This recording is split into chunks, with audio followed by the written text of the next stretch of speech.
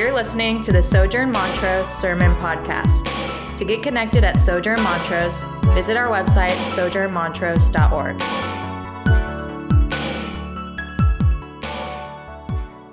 So Psalms 122 really is a psalm, when you first look at it, it's almost like a psalm of relief and rejoicing. When you look at the first verse, you see David say, "I was glad when they said to me, 'Let us go to the house of the Lord. Our feet have been standing within your gates, O Jerusalem.'" So there's a sense of relief as the psalmist or the sojourner, thinking of the Psalms of Ascent, has arrived in Jerusalem. But in order to really understand and grasp why it's so relieving to be in the house of the Lord or in Jerusalem, we need to look back at the previous two Psalms. So we're going to do a sermon on three Psalms. I'm just kidding. But I am going to briefly talk about these Psalms because I think it's going to give us a good picture of what the people of God were singing as they were coming to Jerusalem and what they have been experiencing. So in Psalm 120, briefly, the sojourner is living within foreign nations, among people that are liars, deceivers, among people that don't want peace but rather desire war. The psalmist mentions living in specific areas of the world at that point in which there were likely pagans that were worshiping false gods. My assumption is that the sojourner living here, as he is praying to the Lord and asking the Lord to deliver him, is that he is tired, he is worn out of constantly hearing false lies and accusations, seeing men try to destroy him, seeing them look down on him because he loves the Lord rather than other gods. And so he begins the journey. And in Psalm 121, it's a prayer of help and asking the Lord to come and guide him and take those and to guide his steps. Which, if you're thinking about it through the sense of the sojourner, Psalm 121 is like he's on the journey and he's asking the Lord for help, especially as they're in the wilderness. The wilderness was not the safe place. The cities were the safe place, the strongholds of that time. So going into the wilderness, you're at risk of being attacked or getting lost or whatever it is. And so in these two Psalms, there is an asking of God to come and to help, to come and deliver, to come and to protect his people. And then in Psalm 122, there's just a sense of relief. I was glad when they said to me, "Let us go to the house of the Lord. Our feet have been standing within your gates, O Jerusalem." So here, the sojourner has finally arrived in Jerusalem.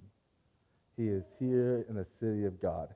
And the question is, why is it that Jerusalem is a place of rest for the people of God? What was it about Jerusalem that made it such a place where when they finally got there, there was a sense of relief and peace? With trying to answer that question, we could do it briefly, but I actually would like to go further back. I want to tell the story of the people of God because I think if we tell the story of the people of God, we'll understand and get a glimpse of why Jerusalem was so special to the people of God. And then we're going to try to apply it to our lives today. So if you remember, the people of God, Israel, at that time, back in the time of Exodus, they had been slaves in Egypt for about 400 years. Okay, that's a long time if you think about that. The United States is not even 300 years old. So they have been enslaved in Egypt under foreign rule for a long time, and they cried out to the Lord and asked the Lord to come and to deliver them. And I want to point this out real quick because I think we do remember that Moses was the one that delivered the people, yes. However, if you look at Exodus 3, what you'll see is that the Lord hears and the Lord responds to the cries of the people, and then the Lord comes down.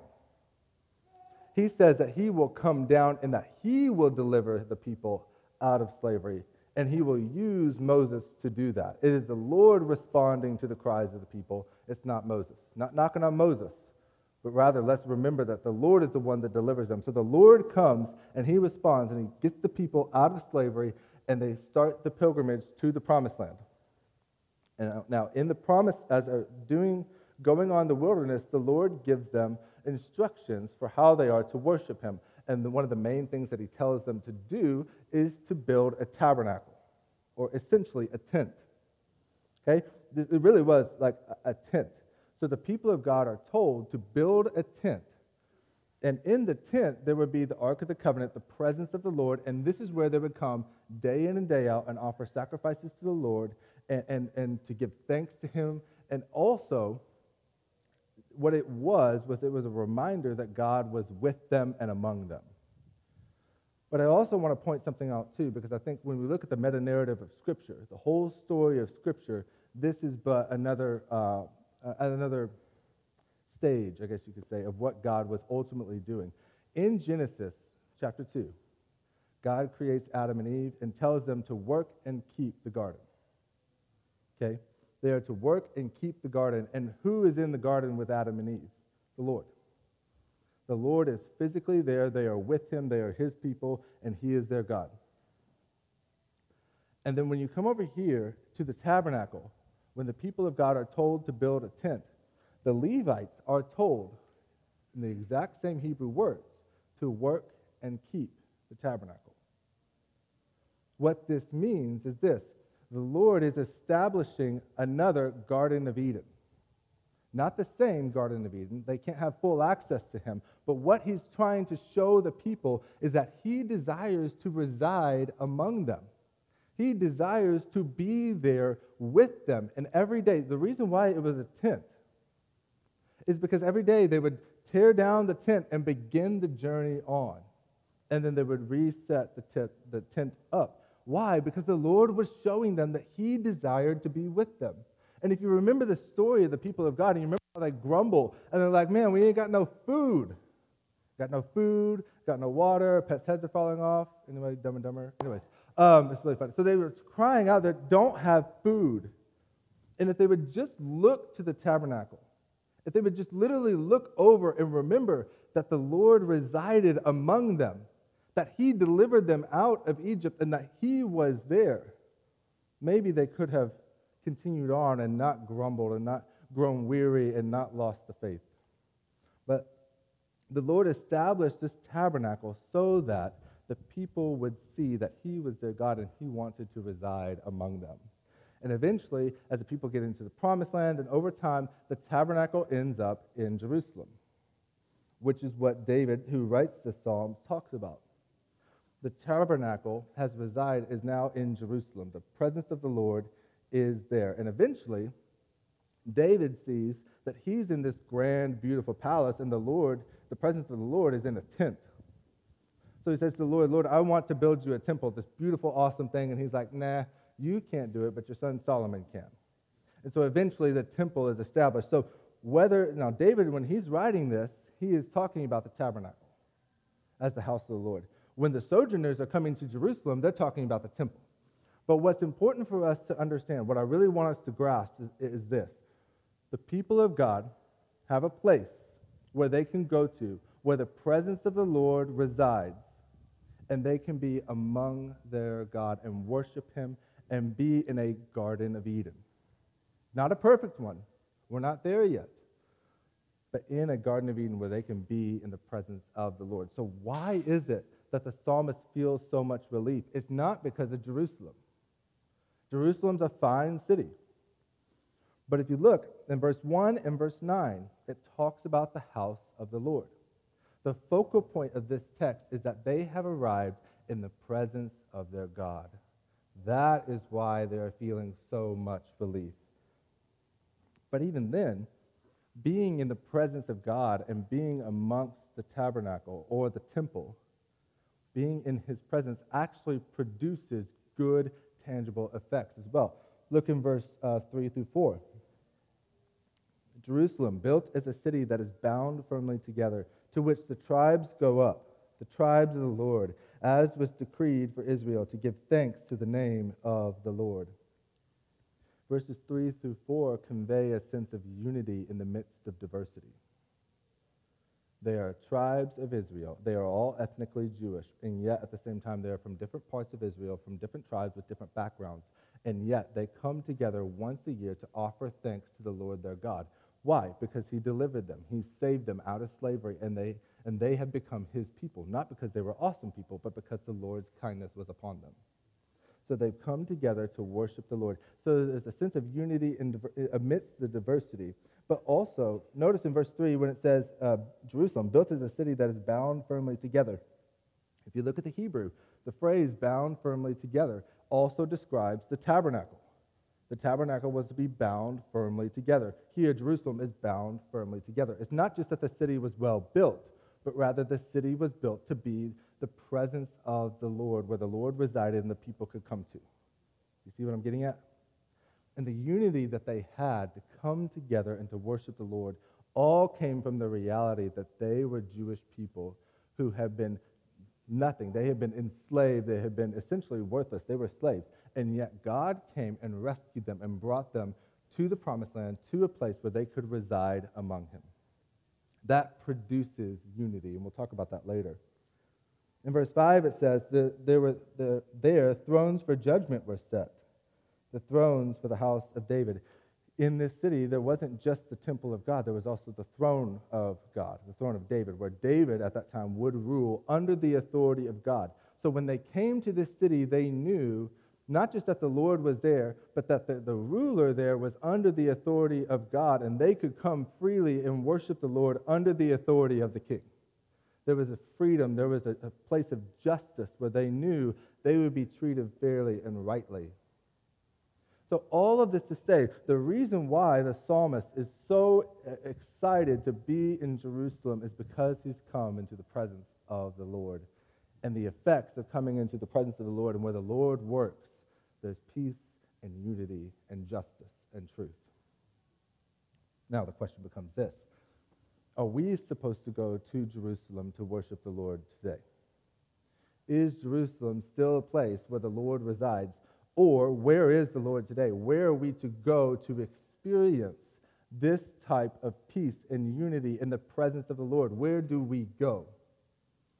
So with that, let's do the whole same story, but through the lens of the New Testament. We, the people of God, were also once enslaved. But we were not enslaved to a foreign oppressor. We were enslaved to sin. We willingly chose to enslave ourselves to sin and disobeyed the Lord and were objects of wrath because of our disobedience. And yet, God saw our disobedience. God saw who we were, and yet he loved us so much that he heard and he responded and he came down. But this time when he came down, he physically came down. And he came down in Jesus. And Jesus, when he died on the cross and rose from the dead, right, he delivered us from our sin. He set us free by taking away our sin, by taking that punishment, and then causing us to become his children, his people. And now he is leading us where? To the new promised land. He is leading us and taking us to the promised land. So, where is the tabernacle now for us? Where is the temple now for us? Where are we to go? Where do we see the presence of the Lord as we are journeying on to the promised land? The beauty of the gospel is that we no longer have a temple, physically speaking. We have the temple that is Jesus. Because Jesus says in John chapter 2, verses 19 through 20, he goes to the Pharisees, he's at the temple, and he tells them, I'm going to destroy this temple and in 3 days raise it back up. Pharisees are like, dude, it took 46 years to build. Are you really telling me you're going to tear it down and then 3 days later rebuild it? Come on. And John gives us insight. John tells us that Jesus said this not for the physical building, but rather because he was talking about his body. See, God chose to dwell now in the temple, as a temple in a human body. No longer does God reside in a building, his presence residing in a building, but rather the fullness of God was pleased to dwell in him. Colossians 1:19. That's temple language. It's not saying that Jesus was a man and then God's presence chose to come in him, but rather that's temple language going back to the Old Testament, in which it says the presence of the Lord resided in the house of the Lord. Here, the fullness of God was pleased to dwell no longer in a house, no longer in a tent, but rather in Jesus. So in Jesus, we have the temple. He is the greater temple. Now let's stop and think about this for a second, because it makes more sense to you and me for God to reside in a grand building. right? For the presence of the Lord to be in this beautiful, majestic building that we ought to go to and offer sacrifices to, and then, do our thing over there to be in his presence and then have to come back. But God loves us so much that he did not desire to live in a building, I don't know how many miles away, forever miles away, but rather chose to come and become flesh. He was a baby. He had diapers. I mean, it's shocking. But he learned how to speak. He learned how to walk. He was so humble and loved us so much that he came not as a temple, not to reside in this glorious building where he gets all the glory, but as a simple carpenter. And then took on the shame of the cross and became our sin. You want to talk about love? That is love. To no longer reside in a building, but to come as a baby and to die and to not have any glory here on this earth that we could see. Jesus is our new temple. So here's the thing. Where is our Jerusalem?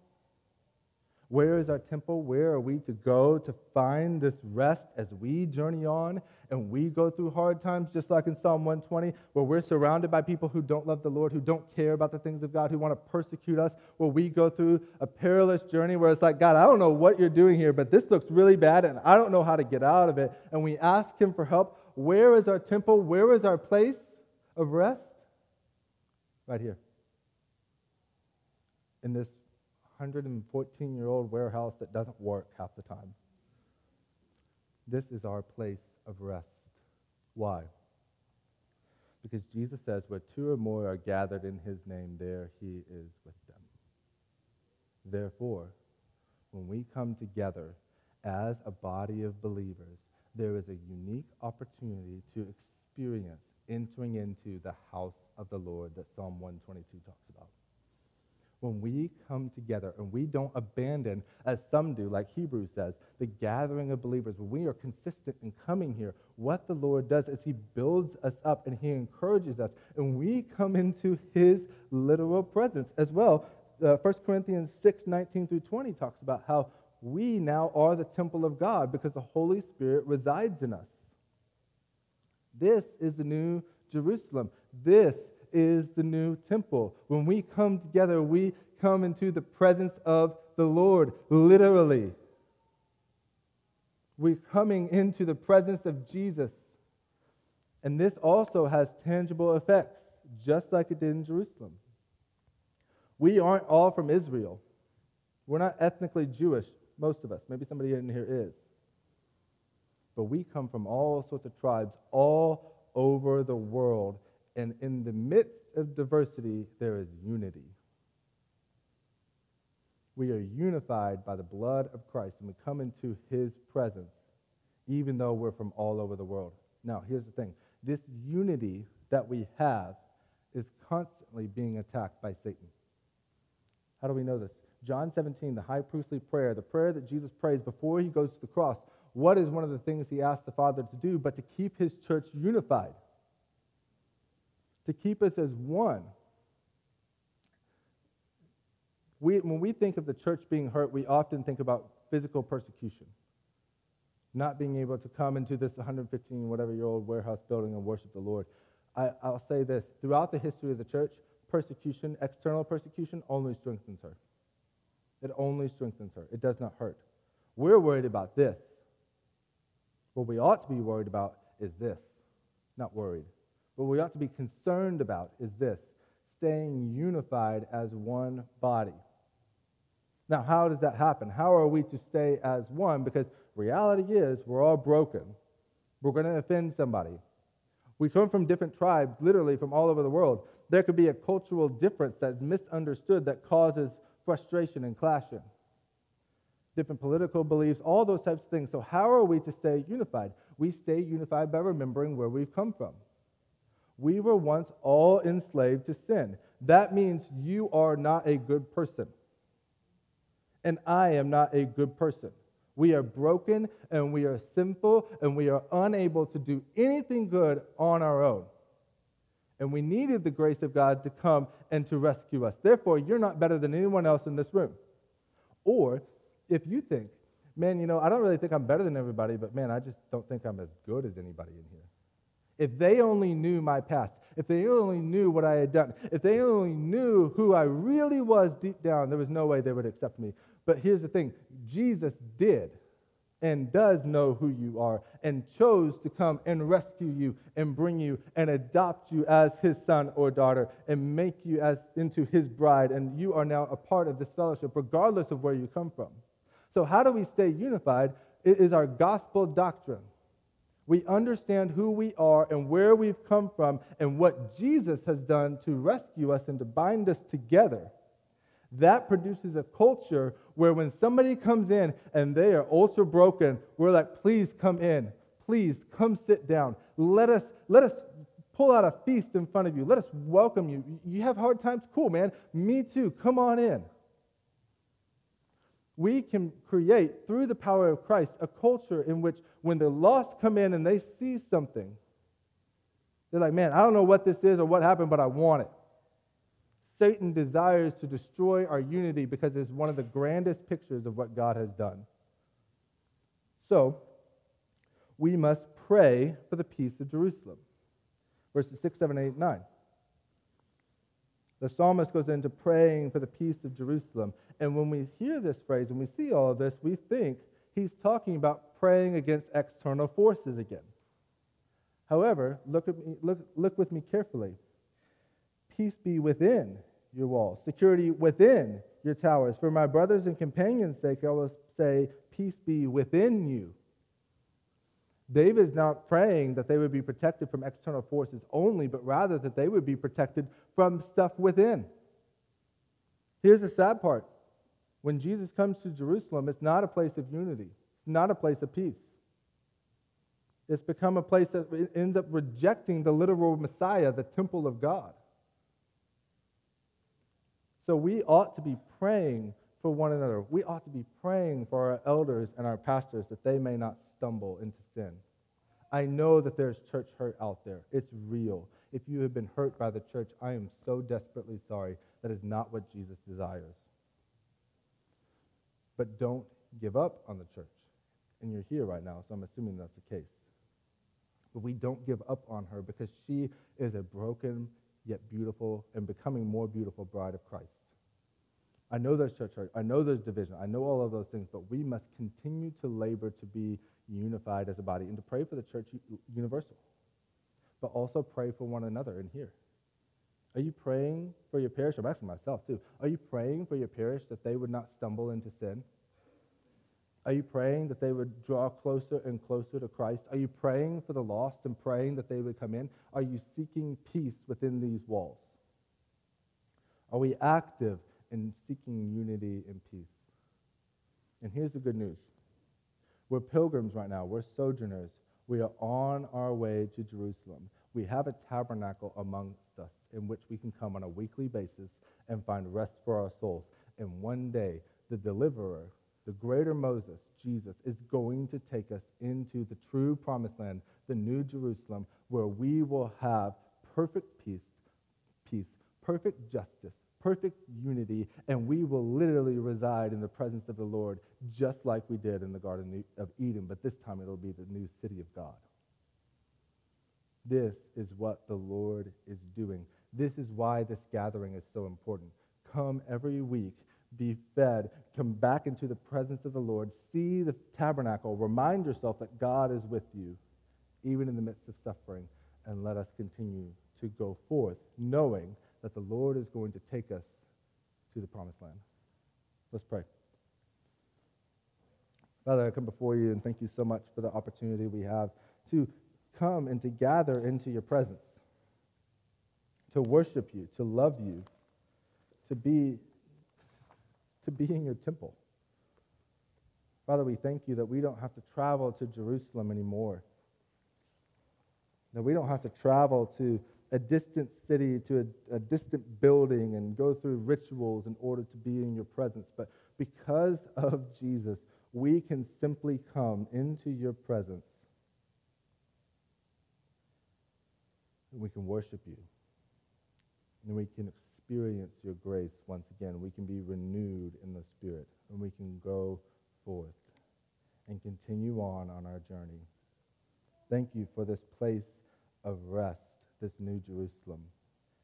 Lord, guard our hearts and our actions. Keep us from stumbling. Keep us from going astray. Help us to continue on with you as we journey toward this new Jerusalem. Let us not grow weary. And Lord, when we die or when you return, may we be welcomed into your presence because of what Christ has done for us and not because of our own actions. We pray these things in the name of Jesus. Amen.